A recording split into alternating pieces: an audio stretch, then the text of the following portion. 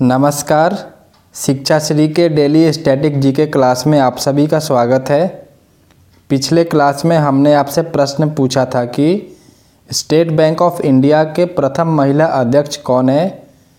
Who is the first women chairperson of the State Bank of India.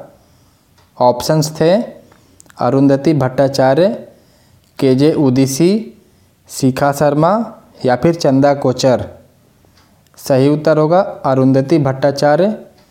वह भारतीय state bank की अध्यक्ष बनने वाली पहली महिला हैं और वह भारतीय बैंकर और भारतीय स्टेट बैंक की पूर्व अध्यक्ष भी हैं।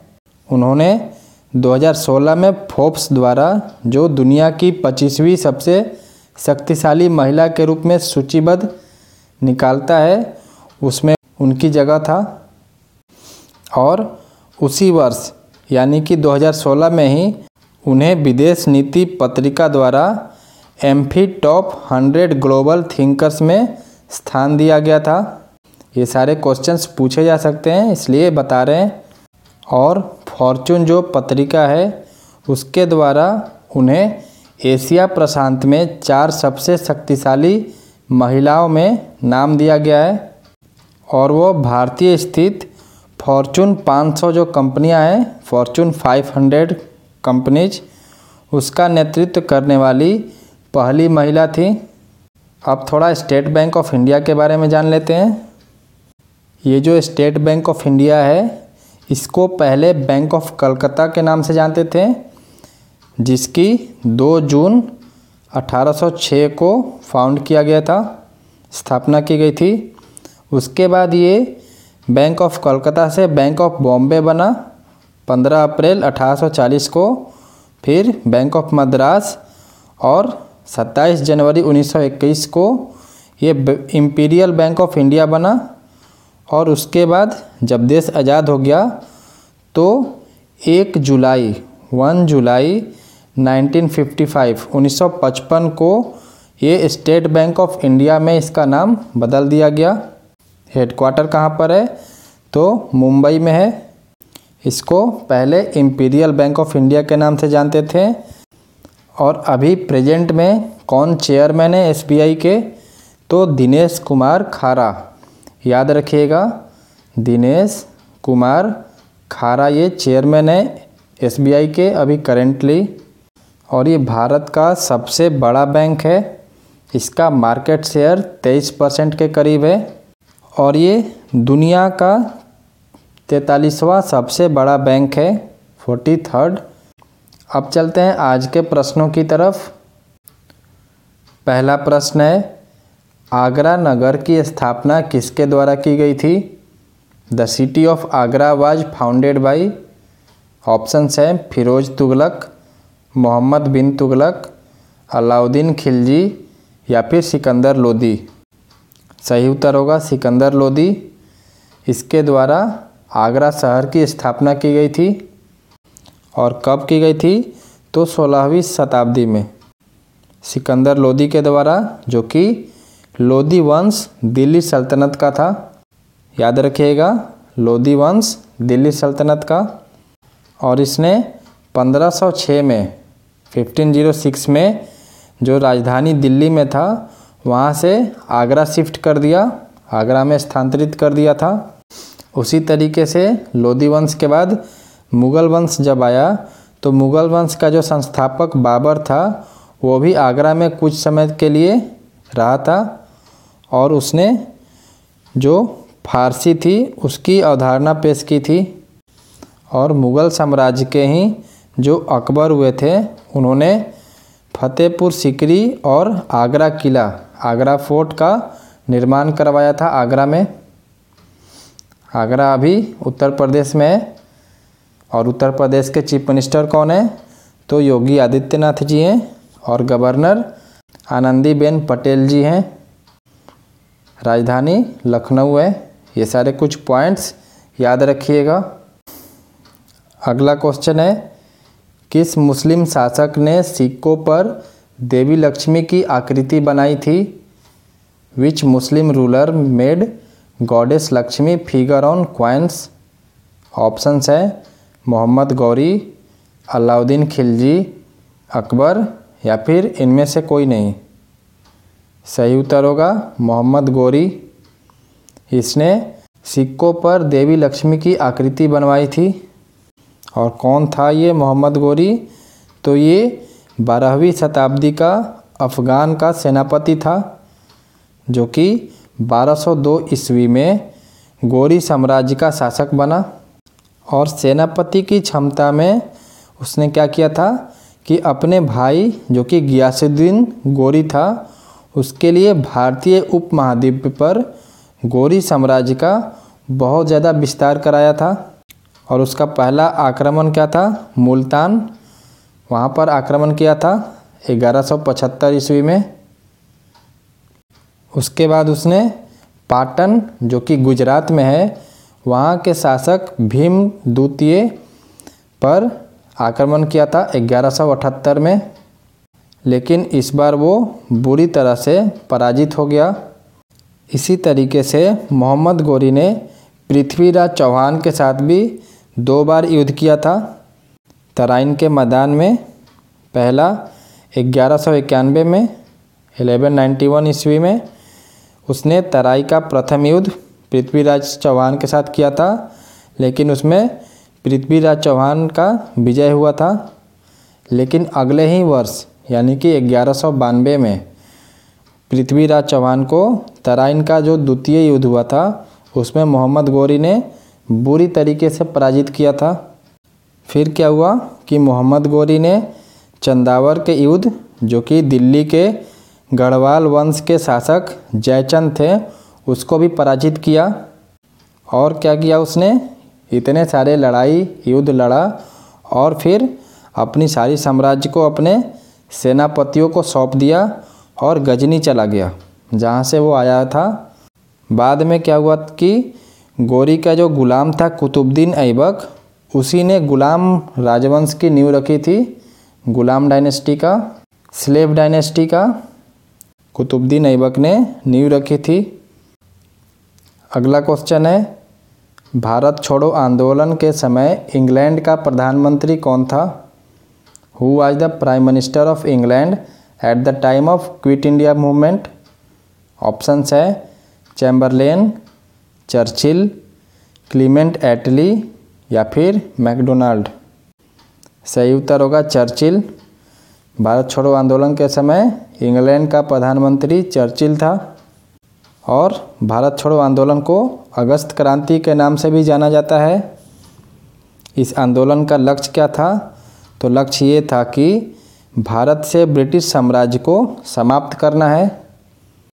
ये आंदोलन भारतीय स्वतंत्रता संग्राम के दौरान जो काकोरी कांड हुआ था, उसके ठीक 17 साल बाद यानी कि 9 अगस्त को 1942 को गांधी जी के आह्वान पर पूरे देश में एक साथ आरंभ हुआ था। याद रखिएगा, काकोरी कांड के ठीक 17 साल बाद 9 अगस्त 1942 को भारत छोड़ो आंदोलन की शुरुआत की गई थी। अगला क्वेश्चन है, भारत के संविधान के किस अनुच्छेद में मौलिक कर्तव्यों की चर्चा की गई है? Which article of the constitution of India discusses fundamental duties? Options है अनुच्छेद 51A, अनुच्छेद 50A, अनुच्छेद 49A या फिर अनुच्छेद 52A। सही उत्तर होगा अनुच्छेद 51A। इसी में मौलिक कर्तव्यों की चर्चा की गई है। मौलिक कर्तव्य क्या है? तो कुछ बता रहे हैं आपको, लंबा चौड़ा जाएगा, इसलिए कुछ मौलिक कर्तव्य आपको बता रहे हैं, फंडामेंटल ड्यूटीज़, जो कि हमारे संविधान में लिखा हुआ है। पहला ये है कि भारत के प्रत्येक नागरिक का यह कर्तव्य होगा कि वह संविधान का पालन करे और उसके आदर्शों, संस्थाओं, राष्ट्रध्वज और राष्ट्रगान का आदर करे। उसी तरीके से दूसरा ये है कि स्वतंत्रता के लिए हमारे राष्ट्रीय आंदोलन को प्रेरित करने वाले उच्च आदर्शों को हृदय में संजोए रखे और उनका पालन करे। और क्या है कि भारत की प्रभुता, एकता और अखंडता की रक्षा करे और उसे अक्षुण्ण रखे, देश की रक्षा करे और आह्वान किए जाने पर राष्ट्र की सेवा करे। इस तरीके से कुछ फंडामेंटल ड्यूटीज़ है जो कि हमारे भारत के संविधान में लिखित है, जो कि हम सभी को अपने देश के लिए, अपने संविधान के लिए अवश्य करना चाहिए। इसको हम अलग से पॉलिटी के क्लास में कवर कर लेंगे, वहाँ पर डिटेल में इसके बारे में चर्चा होगा, तो आप लोग बस बने रहें। चलते हैं अगले क्वेश्चन की तरफ।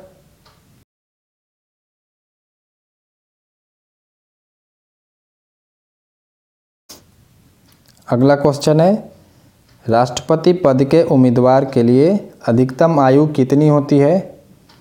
What is the maximum age for a presidential candidate? Options है 65 वर्ष, 70 वर्ष, 75 वर्ष या फिर कोई आयु सीमा नहीं। सही उत्तर होगा कोई आयु सीमा नहीं, नो एज लिमिट। जो संविधान का अनुच्छेद है 58 उसके अनुसार ये है कि कोई भी व्यक्ति राष्ट्रपति के रूप में तब तक निर्वाचन के लिए पात्र नहीं होगा जब तक कि वह भारत का नागरिक नहीं हो, 35 वर्ष की आयु पूरी नहीं कर चुका हो और वह लोकसभा के सदस्य के रूप में चुनाव के लिए योग्य है। ये सारे कुछ हमारे संविधान के 58 अनुच्छेद में लिखा है। अगला क्वेश्चन है, भारत में सबसे बड़ा मूंगफली उत्पादक राज्य कौन सा है? Which is the largest peanut producing state in India? Options है आंध्र प्रदेश, तमिलनाडु, गुजरात या फिर महाराष्ट्र। सही उत्तर होगा गुजरात। गुजरात में सबसे ज़्यादा मूंगफली का उत्पादन होता है और गुजरात का कैपिटल यानी कि राजधानी कौन सा है? तो गांधीनगर है। गवर्नर कौन है वहाँ के? तो आचार्य देवव्रत जी हैं और मुख्यमंत्री तो विजय रूपानी जी। नेक्स्ट क्वेश्चन है, जिस ताप पर कोई द्रव्य ऊष्मा प्रकार वाष्प में बदलता है उसे क्या कहते हैं? What is the temperature at which a liquid converts heat into vapour? Options है गलनांक, द्रवनांक, क्वथनांक या फिर इनमें से कोई नहीं। सही उत्तर होगा क्वथनांक, बॉइलिंग पॉइंट। बॉइलिंग पॉइंट बोलते हैं उसको। अगला क्वेश्चन है, निम्न में से रविंद्रनाथ टैगोर द्वारा लिखी गई कहानी कौन सी है? Which of the following story is written by Rabindranath Tagore? Options है अनटू द लास्ट, अल ब्लाग, आकाश या फिर काबुली वाला। सही उत्तर होगा काबुली वाला। ये रविंद्रनाथ टैगोर द्वारा इन 4 ऑप्शनों में से लिखी गई कहानी है। और काबुली वाला का शाब्दिक अर्थ क्या है? काबुली यानी कि आदमी, काबुली आदमी यानी कि काबुल से फ्रूट सेलर के रूप में इसको जानते हैं। और ये कब लिखी गई थी काबुली वाला? तो ये 1892 में रविंद्रनाथ टैगोर द्वारा लिखी गई थी और ये एक बंगाली लघु कहानी है। यह कहानी एक पठान व्यापारी की है। कहाँ का व्यापारी था? तो काबुल का।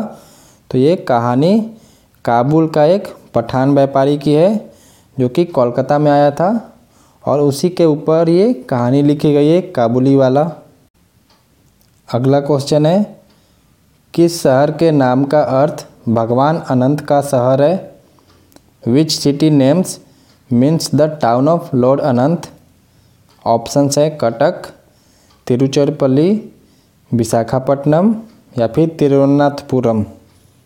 सही उत्तर होगा तिरुवनंतपुरम। ये केरला में है तिरुवनंतपुरम। और तिरुवनंतपुरम का अर्थ क्या है? भगवान अनंत का शहर। लोकप्रिय देवता पद्मभस्वामी का मंदिर। तिरुवनंतपुरम आमतौर पर अपने पूर्व के नाम यानी कि त्रिवेंद्रम से जाना जाता है जो कि केरल की राजधानी है। और इस शहर को आधिकारिक तौर पर 1991 तक त्रिवेंद्रम कहा जाता था। तिरुवनंतपुरम को 1991 तक त्रिवेंद्रम कहा जाता था। और आज का लास्ट क्वेश्चन, उसके बाद आप सभी के लिए अभ्यास प्रश्न। पिछला जो क्वेश्चन था केरल वाला, आप लोग कमेंट सेक्शन में कृपया ये बताएं कि केरल के मुख्यमंत्री कौन है और राज्यपाल कौन है। हमने नहीं बताया क्योंकि वो आपको बताना है कमेंट सेक्शन में। अंतिम प्रश्न को देखते हैं, फिर अभ्यास प्रश्न देखेंगे जो कि आपको उसको भी कमेंट सेक्शन में बताना होता है रोज़ाना की तरह। अंतिम प्रश्न है, कौन भारतीय बिस्मार्क के रूप में जाना जाते हैं? Who is known as Indian Bismarck? Options है राजेंद्र प्रसाद, वल्लभ भाई पटेल, सुभाष चंद्र बोस या फिर बाल गंगाधर तिलक। सही उत्तर होगा वल्लभ भाई पटेल। सरदार वल्लभ भाई पटेल को बिस्मार्क के रूप में जाना जाता है भारत के। वल्लभ भाई पटेल एक भारतीय बैरिस्टर और राजनेता थे जो भारतीय राष्ट्रीय कांग्रेस के नेताओं में से एक थे और भारतीय गणराज्य के संस्थापक पिता यानी कि फादर में से एक थे। और सरदार वल्लभ भाई पटेल भारत के पहले डिप्टी प्राइम मिनिस्टर भी थे। उसके साथ साथ ये पहले होम मिनिस्टर भी थे, गृह मंत्री भी थे। आप लोग कमेंट सेक्शन में एक और क्वेश्चन बताइएगा कि सरदार वल्लभ भाई पटेल किस राज्य में जन्म लिए थे, ये बताइएगा आप लोग। अब चलते हैं आज के अभ्यास प्रश्न की तरफ। प्रश्न है, भारत में राष्ट्रपति राज्यसभा के कितने सदस्यों को मनोनीत कर सकता है? How many members of the Rajya Sabha can a president nominate in India? Options है 2, 10, 12 या फिर 6। आप इसका उत्तर कमेंट सेक्शन में बताइएगा। इसका उत्तर हम आपको अगले क्लास में बताएंगे। तब तक के लिए धन्यवाद। पीडीएफ के लिए आपको टेलीग्राम चैनल से जुड़ना है और आप लोग ब्लॉग से भी जुड़ सकते हैं। वहाँ पर बहुत सारे कंटेंट प्रोवाइड किए जाते हैं। इंग्लिश का हर एक चीज़ का कंटेंट वहाँ पर प्रोवाइड किया जाता है। इंग्लिश का पैसेज जो कि आपको ग्रामर का पैसेज वहाँ पर स्टोरी फॉर्म में दिया जाता है ताकि आपकी प्रैक्टिस अच्छे से हो सके। तो आप लोग ज़रूर से ज़रूर वहाँ पर जुड़े और रोज़ाना प्रैक्टिस किया करें। ब्लॉग का लिंक डिस्क्रिप्शन बॉक्स में अवेलेबल है, तो आप लोग वहाँ से जुड़ जाएं। मिलते हैं अगले क्लास में। जय हिंद, जय भारत।